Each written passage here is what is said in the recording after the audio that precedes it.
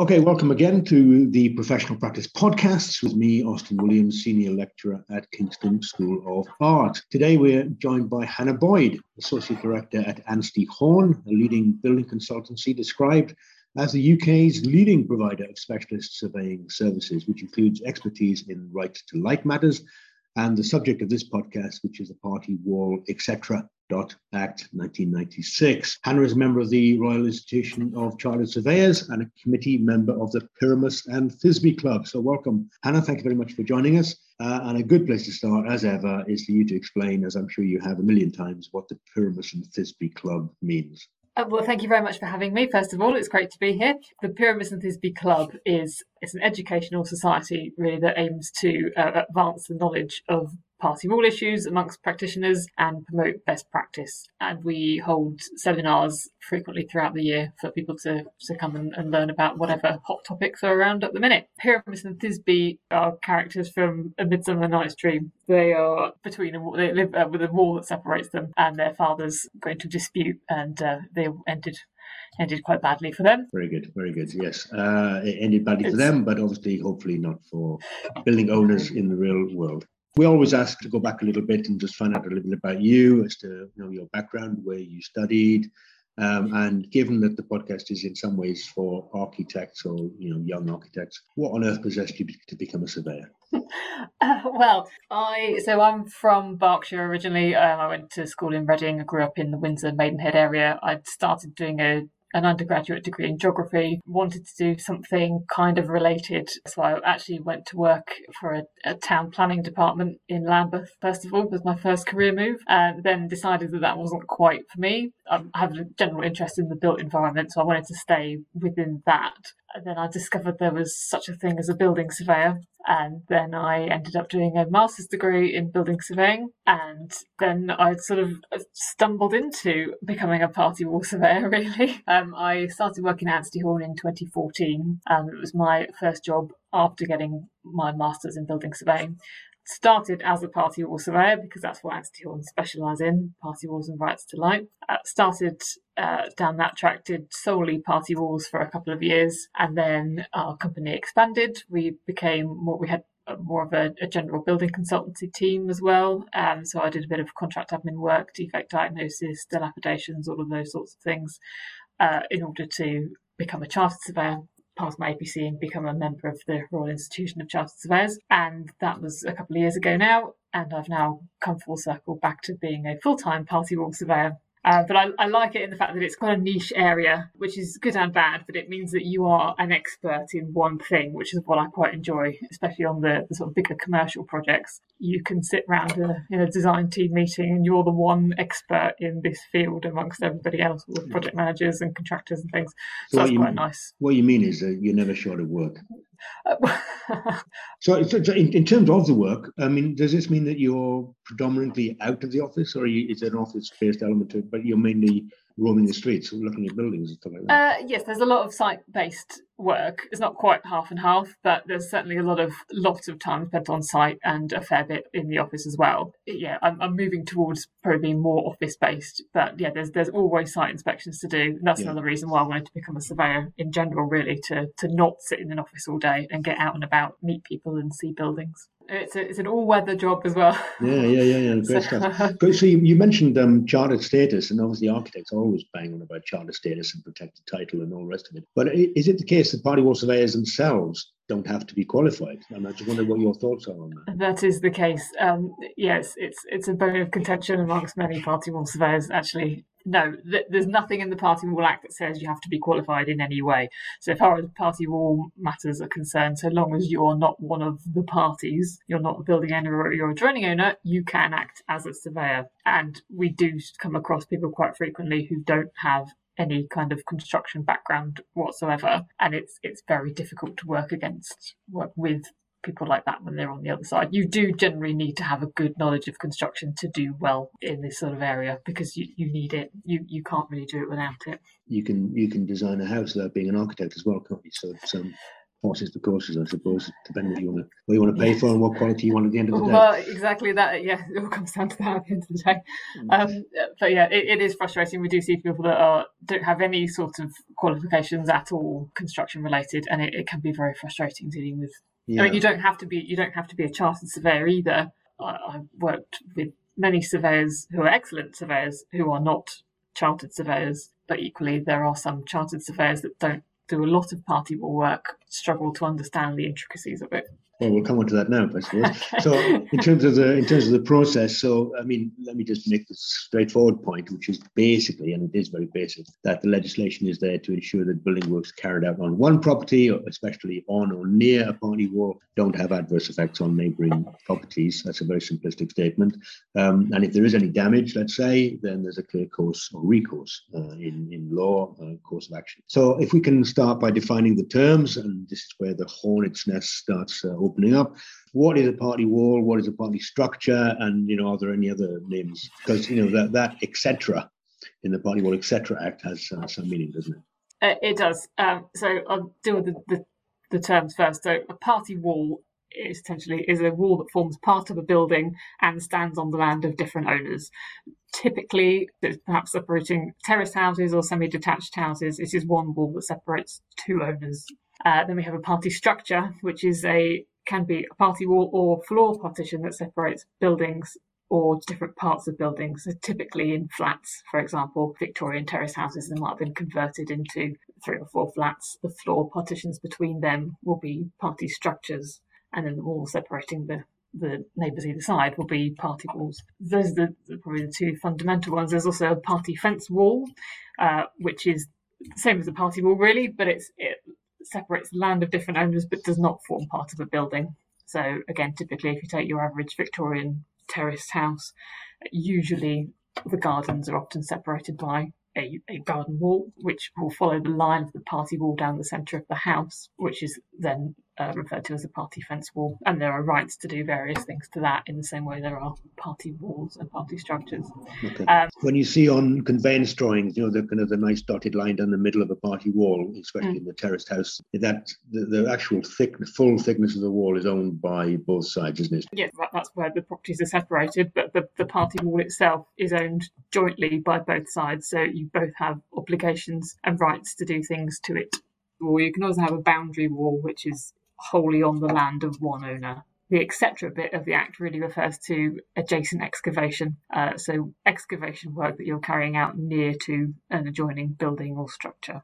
Not defined as a party wall. None of that is defined as a party wall. So that's the etc. bit. It's the adjacent excavation element. Very good. So in terms of the building works, because again, in terms of, we talk about work to a party wall, but obviously if you're putting a nail in to put a picture up, then you can normally get away with that, depending on the size of the picture, I presume. Even if you're chasing in to put some cabling in, maybe you can get away with that. It's not so much that you're saying, in the example you gave with a dotted line down the middle of the wall, you can't dig in up to that halfway point, I'm assuming. So can you I'll stop talking. You tell me what building works fall under the Act. Well, using the example that you've just given, there's actually nothing to stop you cutting into the full thickness of a wall because you partially own the whole, you have shared ownership of the whole wall, so you could do. In terms of chasing into the wall, that is quite minor, but there was a legal case quite a few years ago now where somebody did do exactly that. Chased into the wall didn't serve notice, didn't do a schedule of condition, caused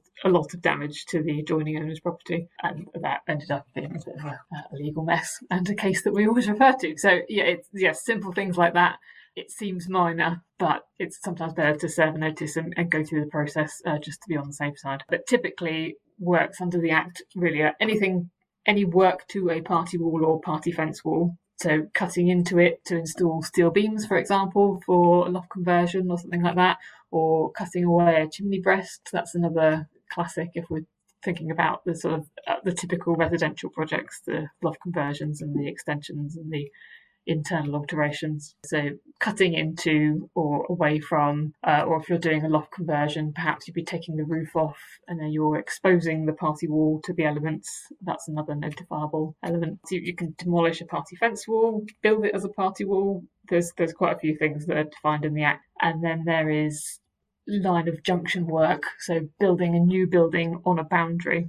on the line of junction where there isn't a building there before. So if you've got houses, terrace houses or semi-detached houses, the gardens are separated by a fence. There's no building on that line currently. So if you wanted to build a rear extension, let's say, where there is only a fence separating the two owners' properties, you would serve a notice to build something on the line of junction. That would give you, and that comes with lots of rights of access, etc. And then there's the excavation work, adjacent excavation within. We'll come on to that more. We always come on to that. But in terms of like, obviously, like, chasing in to install a joist, for example, in your loft as a purlin, for example, I understand all that. But if you're doing a joist hanger, so face fixing, but into the party wall, where I know you can't give guarantees, and everything here is off the record. He said with the record button on, but does that need to be notifiable? Where do you draw the line? Is what you're asking, really, isn't it? Yeah. Certainly, joist hangers, again, they've got to be bolted somehow into the wall. So we would say yes, probably serve a notice for that. But if you're doing a project that would involve doing that kind of work, there will usually always be other aspects of the project that will also be notifiable. So probably quite rare that you would have a project that only involves cutting in for joist hangers, etc. There's probably something else in the project that would also need to be notified, in which case then it just gets added to the list of work that's being done. And then there's the building owner, the adjoining owner, the two key parties involved in this. So again, it'll have to be basics, but give us some idea about who they are and where they may vary from being the obvious.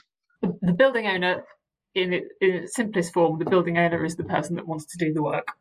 They are the one who owns the property and is desirous of carrying out work under the act. The adjoining owner is, in its simplest form, the neighbour or neighbours. Anybody that adjoins or is, from an excavation point of view, is within 3 or 6 metres of that property where work is being carried out. And with adjoining owners in particular, there's often more than one. Again, if you are dealing with a larger commercial scheme, there are typically, in big office buildings, for example, there's often a freeholder, a long leaseholder, and then separate leaseholders and maybe tenants and subtenants under that. And depending on the scope of work involved, you could be having to serve several notices on one building. I think the most I've had is maybe 8 or 9 separate adjoining owners in one building. So it can get quite complicated with lots of different people involved. Yeah. So, but just to go back before we move on to the notification complications, but in terms of even the building owner, what would be the case if a tenant, for example, a long-term tenant over 1 year, which is where the Party Wall Act kicks in, but if a tenant starts to do work to the property, which should have been notifiable but wasn't, who then would be like? Does it then become a liability of the actual building owner, the freeholder, the leaseholder, or will the tenant be liable for that work as a building owner, the person, the party that wishes to carry out the work? Yes, the party that wishes to carry out work, building owner, they will be liable for any damage caused, provided it is work notifiable under the Act. Right. So any damage caused to an adjoining owner can be rectified by the building owner only if it's party wall work. So my example, it would be the long-term tenant would be deemed to be the building owner in that instance. Yes, if it's a tenant carrying out the work, they'd need to have they would need to demonstrate they are building owner desirous of doing the work. But yes, that it would be the building owner ultimately that is responsible to make good any damage. All right. Okay. Good. Yeah, and often there's a crossover between licenses for alterations as well, because that's when tenants or leaseholders carry out work and they need to get consent from the freeholder. Indeed. Correct me if I'm wrong. It's best to talk to your neighbour first and get an amicable arrangement, but sometimes that doesn't work because the paperwork, which you still have to get signed off, even if you want to do the work and they say crack on, you still have to get something signed, don't you? And paperwork frightens a lot of people. So yes, and we see it all the time. And you're absolutely right. Talking to your neighbour is absolutely the best course of action, which we advise all building owners, anybody carrying out work, that that's what they should do on day one. And the process will run a whole lot more smoothly if they communicate what their plans are, what they're planning to do, when they're going to do it, how it's going to affect the neighbours and all of that. Have that conversation with the neighbour prior to party wall surveyors getting involved. That is so much better and easier, and it breaks the ice and gets that that communication going before things get going. What we sometimes find is the first time people hear anything about their neighbour doing work is when they receive a party wall notice that looks very official from a big firm of surveyors, and they get very shocked and upset that their neighbour didn't come and speak to them about it before. So yeah, it can be. So it's a lot of our job really is about managing people and their expectations. You should also say, by the way, don't panic when an official letter comes to the door, which you have to sign and give back to me. But you'd be surprised how many people don't do it. Even people that are reasonably friendly with their neighbours, they don't, and they crack on. But I'll just go back to how you introduced that topic, the party wall and neighbourly matters. Neighbourly matters really extends to things that are strictly outside the scope of the Party Wall Act itself. So usually access over somebody else's land where you wouldn't have a direct right under the Party Wall Act. If you wanted to put scaffolding on someone else's land to build something where you didn't have a strict right under the Act to do it. Indeed, I think we'll mention that slightly later on, but that's good to flag it up. So in terms of the, there you are, you've had your chats, you sent this kind of frightening letter, and suddenly, time passes and they don't reply or they refuse. So what happens then? Could we talk about being in dispute, which is a very again a legalistic phrase? It is, and some of the language generally is quite aggressive sounding. You talk about dissenting and being in dispute, and it sounds very inflammatory. But that's what scares a lot of people. It puts people off when they say you have a dispute with your neighbour. Nobody likes that word. So it just gets off the wrong foot. But yeah, so you serve your notice with a hopefully not scary looking letter to say these are the works that are proposed under the Party Wall Act. We have an obligation to serve you with this notice, and here it is. And then the adjoining owner has a number of options to respond to that. So they can either consent to the work, or dissent and appoint their own surveyor, or have an agreed surveyor, so one surveyor that acts for both parties. Once that notice is served, the adjoining owner has 14 days to reply to that. If they don't reply within that 14 days, they can have another 10 days. They're deemed to be in dispute at that point, and they can have another 10 days to reply to confirm which option they're going to select. If they still don't reply after those 14 days plus a further 10 days, then the building owner has a right to appoint somebody for them to force the process to move along. Because the Party Wall Act is, after all, it's an enabling act. It is designed to help people do work that is in close proximity to their neighbours. So it is designed to help building owners. So that's where the element in the act comes from. Where building owners are forced to appoint somebody to move matters forward. Because it's important to say that the adjoining owner, the neighbour, let's say, can't stop you doing the work in law. Yes, but they can. In complicated matters. Yeah, it's people compare it to the planning process a lot. So it's very different in that regard. So planning sends you a letter saying, your neighbour is proposing to build a huge extension. What do you think? And at that point, you can object to it. But you can't object to a party wall notice. But people, it's sometimes difficult to explain the two to people. They get very, very excited. Politely explain that you can't object. It will happen, but we are here to act for acting for an adjoining owner. We're here to make sure their interests are looked after and protected as much as the building owner. So if they can't object, obviously people might say, "Why don't I just crack on then? I've told them they haven't responded to me. They can't stop me doing it. I'll just crack on." Yes. No. So if the adjoining owner doesn't reply after their 14 days plus 10 days, the building owner can force an appointment. They can appoint a surveyor for them, and at that point you're in dispute anyway, so they will agree an award and move things forward. Then we get into talking about perils of cracking on without any awards, without any notices, and that's dangerous territory in itself. Well, Tell me about it. I mean, we had a legal case come out recently, in the last couple of weeks, where people think they can avoid Party Wall Act because it can be quite expensive. It can cost a few £1,000s to have 2 surveyors or more, agreeing things and racking up fees, and people don't like it because sometimes it can get quite expensive for bigger projects. But the alternative is if you bypass that, then adjoining owners can take out an injunction against the work ultimately and stop the work, and it can end up in court with a big legal battle and end up in a huge mess. And if it gets that far down the line, there was the case just recently, a couple of weeks ago, the building owner ended up having a bill of about 50 to 100 grand for everybody's legal costs and compensation to the adjoining owner for various things. Okay. So it's people think that they're making a shortcut, and actually they're just causing more problems for themselves later down the line. Okay, so the adjoining owner can't stop the works if you follow the methodology, but if you step outside that, then in some respects they can stop the work.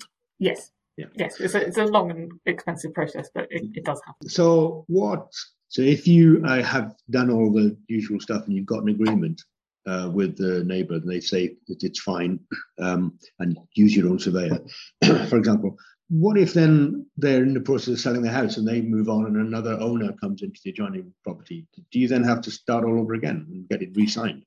With the adjoining owner, it depends what point you are in the process, but it's generally accepted that an incoming adjoining owner, if someone is buying the adjoining owner's property and there is a surveyor appointed, that appointment will just transfer to the new owner. Right. So it will all get sorted out with adjoining owner number one, and then if adjoining owner number two comes along, they don't really have a say in it. Whatever the adjoining owner number one's decision is should stand. And then temporary works, just again as a what if, especially if you're working on design and build, for example. But very often, even on a traditional procurement, you might not fully know the way that the contractor is going to build certain things, and so there may be occasions where the architect has no intention of doing work to a party wall, which may kick in this legislation, and the contractor then has to do it when he gets on site. So again, do you have to halt the job and go through the process? That's it's quite an interesting one, because that comes up quite a lot. And often when there's contractors are about to be appointed, some contractors like to know that all the awards, the party wall awards, are in place before they'll even start. But it depends on the scope of work and what the project involves. We often won't, especially specifically when temporary works are involved, we usually won't agree an award until we have a temporary works design. I'm thinking in my head about the example of a basement in a mid-terrace property, for example. That's usually when it becomes a bit of a problem. If you're excavating a big basement underneath the property with at least two, possibly more adjoining owners either side, doing that without a temporary works design is quite a dangerous thing to do. So that's quite fundamental to the award. So the award has to agree the time and manner of doing the work, and temporary works is quite fundamental to the manner in which they're carried out. It's often a sort of chicken and egg type situation. What comes first, the awards or the contractor's information? But we have to put our foot down some. No, I understand. And since you mentioned basements, obviously the 3 metre, 6 metre rule that you talked about earlier, normally very straightforward when it comes to a basement in a terrace property, but it doesn't even have to be a basement, does it? Just straightforward foundation digging. So we're on an audio podcast. So you're going to have to paint a word picture of a very complicated diagram. So the 3 metre rule is the slightly easier one. So if you're excavating within 3 metres of somebody else's property or structure, within 3 metres and to a depth lower than their foundations, then that is notifiable excavation work. That's the first one. And that's any point of the nearest point of the foundation. Yes, the nearest point measured horizontally from the building owner's property. The 6 metre rule is a little bit more complicated. Anything that is properties or structures, so even garden walls, boundary walls, things like that. So if it's within 6 metres and dissects a 45-degree line drawn downwards from the adjoining owner's foundations, then it's again notifiable. So if you imagine your diagram with adjoining owner and building owner side by side, if you draw a 45-degree diagonal line down from the bottom of the adjoining owner's wall, and that's the bottom of the wall where it's at the foundation level. If the building owner's foundations are going to cut off that 45-degree line, then that is notifiable. Is it building face to face, or is it the most extreme toe of the foundation that we're talking about? With the 6 metre rule, if you imagine a corbelled footing, so pick the point at the bottom of the wall, not at the edge of the corbel. So if you follow the line of the wall down, the side of the wall that faces the building owner, at that point, I'm drawing it with my hands. Yeah, you are. Well, look, what can I say? I will refer What's the website of Kirmes and Thisbe? Partywalls.org.uk currently, but it may be changing. Partywall.org.uk, under construction with a Party Wall award pending. Okay, well, let me just throw another one into you then, because obviously statutory authorities, when they're kind of laying mains pipes down the middle of the road, are exempt. I mean, presumably because they're going to be running their pipe past 100 houses, maybe in a terrace property. Yeah. But if a single homeowner or a building owner in this case is going to be like digging a trench, building a manhole, it's going to take them a day. They're going to build a deep manhole, but then they're going to fill it back in near to a party wall in the 3-meter rule example. Does that still require a party wall award? I mean, technically, if you take the act in absolute black and white, then yes, we have the same conversation sometimes with trial holes when you're digging a trial hole. No. If you're doing absolutely to the letter of the law, then technically yes. Certainly for drains, things like that. Technically yes. In practice, you can probably, I wouldn't like to. You almost said the phrase "get away with it." Then, yeah. Strictly speaking, in absolute black and white to the letter of the law, yes. If you're excavating any excavation you're doing below somebody else's foundations and within 3 meters, yes. Well, obviously, we are teaching people the letter of the law here, so that's. We'll take that on the chin. That's good. Yeah, but I mean, you're right. It would be impractical for Thames Water for digging up part of the road, digging up the whole street. That would just be impractical every time they wanted to do something to serve notices on 100 properties at the same time. So okay. That's interesting. All right. So look, in terms of you've already mentioned them, but there's a party wall surveyor, and then suddenly there's 2 party wall surveyors, and then maybe there's 3 party wall surveyors. So just again, give us a quick run through about how that all works. So if the adjoining owner consents, then that's it.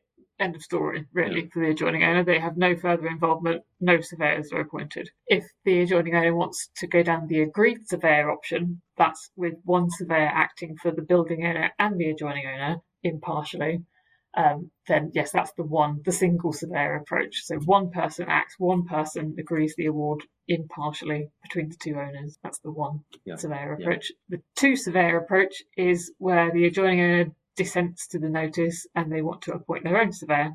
So the building owner already has their surveyor. They will have served the notice typically. The adjoining owner gets the letter, they dissent, appoint their own surveyor. So then you've got 2 surveyors, and they will work together to agree the award between them. And once that second surveyor is appointed, the 2 surveyors have a duty to agree a third surveyor who acts as an adjudicator really between the first 2. 99 times out of 100, that third surveyor is never needed, never called upon, and he or she does not even know that they have been appointed as the third surveyor. They are there really as a background figure, and they very rarely get called on. It's only really if the 2 surveyors, building owner surveyor, adjoining owner surveyor, if they can't agree something between them, they really can't agree something between them. Then they approach a third surveyor who has been agreed at the outset of the project, so there's no further arguments to be had about who it is that's going to be settling a dispute. Okay. So we always it's difficult. You've always got to try and work it out between your opposite number.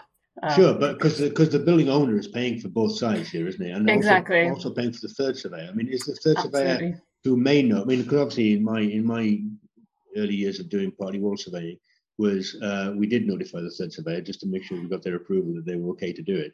But the fact that they just sit there and, as you say, don't do anything 99.9% of the time. But were they to be called upon, are they just paid for the hourly moment that they're actually adjudicating, or do they charge a fee just for being present? It very much depends on what the dispute is. Usually, if 2 surveyors approach the third surveyor, they have to really narrow down your points that are in dispute. And then usually, if it's one technical point that needs to be resolved, a third surveyor would normally do it on an hourly rate basis and charge only for their time expended. Slightly more complicated ones, they might have more involvement, but usually it'll be on an hourly rate basis. And what goes into this award? So the award is the document really that sets out the rights and the obligations of the parties. It sets out who the building owner is, who the adjoining owner is, and the dates that the notices were served, etc. It describes the work that falls under the Act. So the work to the party structure, party wall, any line of junction work, adjacent excavation. It will describe the particulars of all of those works, and then it will describe the building owner's obligations, what they must do to make sure the work is done properly and safely, describe the methodology that the contractor will use, any access requirements over next door's land. It will describe all of those things, and it will append all the drawings, contractor's method statements, etc. Basically describes the work that's going to happen and the way in which it will be carried out. And the timing of that is kind of, these things only last for a year, don't they? So the timing of when you submit, because in some ways, if you don't get an approval from your adjoining owner and you're kind of caught in a little bit of a dispute bind, you might not want to get planning permission for a project that you don't know if it's going to go ahead. Yeah, I mean, you can run the planning process and the party wall process in tangent at the same time, right, which speeds things up. But yeah, there may be no certainty that you can get planning in the first place. Most people come to us, most architects come to us when they have either just got planning or they're in the process, but they're pretty confident they're going to get planning. That's usually when the architects come to us. But it goes back to the adjoining owners not objecting. Once the owners have surveyors appointed for them, it's the surveyors that agree the award on behalf of the owners. So the owners have no place to disrupt or delay the work. I mean, so long as they have the information they need to agree the award, that's for the surveyors to do. Very good. So you just coming back to one point you raised earlier about access onto the neighbour's property. It says that the building owner has the right, in the presence of a police officer, to break down any fences. You've got authorised access, but you have to gain it. So I mean, if I'm the building owner, I say to the contractor, don't worry, I've got permission to knock his fence down to get access. But the contractor will carry some liability there, surely.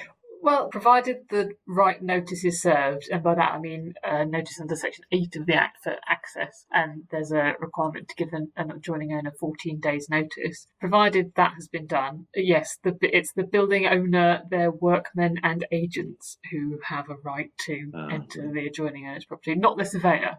I mean, he could be an agent, he or she could be an agent, but yes, the Act says it's the building owner, workmen or agents that have a right to enter the adjoining owner's property. Most of the time, we like to think these things would be agreed amicably, and the details of any access would likely be agreed in an award anyway. Again, if the adjoining owner wants to be disruptive, that's irritating sometimes, but their surveyors sometimes just have to lay down the law and say, you building owner has a right of access. There's not a lot you can do about it. And actually, it's an offence for an adjoining owner or occupier to refuse access where they know that there's a right to do so. Yeah. So it's in no interest of anyone's to deny anybody access that they have a right to do. It's terrible when you're trying to build up some neighbourliness that every single sentence we talk about has got some legal recourse behind it. Yeah. Contractors shouldn't really worry about having a trespass or liability issues, provided the right notice has been served under the Act and they have a genuine right to go onto somebody else's land. In the most serious instances, accompanied by a police officer. I've never had that. I don't think any of my colleagues who've been doing this for 20 plus years have ever had to do that either. But it's there as an option if so required. Yeah, I think it'd be front page of the newspaper if policemen were wandering around. And the police, frankly, have better things to do with their time than I. Exactly. So if you're acting on behalf of an adjoining owner, would you normally ask for a security deposit or a bond or whatever? Not normally as a routine. If there are works that are going to cause that could cause damage to the adjoining owner's property, that may, if the work is left abandoned midway through, the adjoining owner might need access to some cash pretty quickly to sort it out if the building owner disappears for any reason. Those sorts of situations we would recommend a security deposit. Again, I come back to the basement example because it's probably the most common project where security for expenses is required. The risk is, digging a basement is serious structural work that comes with a lot of risk. And if for whatever reason you start digging the basement, you get halfway through underpinning or halfway through temporarily propping it or something, and the building owner disappears, the contractor runs out of money, walks off site, whatever, and leaves the site in a precarious state, the adjoining owner really needs to have access to some cash pretty quickly to resolve that situation. Mm-hmm. So that's fundamentally what it's for. Well, since you mentioned that, obviously COVID has stopped a lot of jobs. And you mentioned one of your examples about taking the roof off and the weather impacting on a party wall. I know it's maybe too early to tell, but are there... because generally with... Sorry, what are you going to say? Sometimes it's force majeure as part of the explanation, isn't it? Yes, and force majeure stuff is generally left to the contract administrator or whoever's in charge of administering the works, the architect maybe. We have found during COVID, I don't know if you found the same thing, lots of projects that were ongoing when COVID came on have just kept going. We found that anything that was on site during COVID has more or less kept going, and they've tried to carry on pretty much as normal during lockdown. Projects, what we've really found is that there's been a delay in the projects that haven't started yet, or that didn't start during the first lockdown. The things that hadn't got started then were delayed for several months. But anything that was already on site pretty much carried on, but at a slower pace, obviously. There were plenty of awards that were in place for works that were on site, and those works more or less continued. And we don't really get involved in the works too much once they get going, unless something goes horribly wrong. Usually get a phone call out of the blue from an adjoining owner saying they've drilled through the wall or something, or they've started getting all these cracks that are appearing. Or I had a lady earlier this week whose garden had collapsed into next door's excavation. Yeah, so projects on site had just kept going, really. Well, that's good to know, isn't it? And then, so we're at the end. So the final thing is whether you got one piece of advice from your vast body of experience. Start early. That would be my top tip. Start the party wall process early. People vastly underestimate how long it can take sometimes. We usually advise clients to allow 3 to 4 months from the day we serve a notice to get all the awards in place. And many people come to us with their planning permission and say, great, we've got planning consent, here we go, can we start next week? And you go, no. So the party wall notices themselves carry statutory notice periods. The party structure notice carries a 2-month notice period, so you can't really start before then anyway. And if surveyors are involved, you need contractors' information, awards to agree, schedules of condition to record. There's quite a lot that needs to happen. And some architects are excellent at getting the ball rolling very quickly and trying to do the process at the same time as planning. So be organised and start early would be my top tip. Perfect. Well, that's important. So, well, that's it. Time's up, I'm afraid. So thank you very much indeed, Hannah. A great romp through the subject, hopefully clarified a number of issues for our listeners. You can find Anstey Horn and Hannah herself on the website www.ansteyhorne,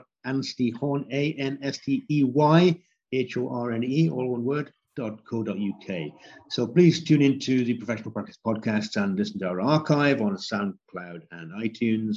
My name is Austin Williams. Thanks for listening. Till the next time, goodbye.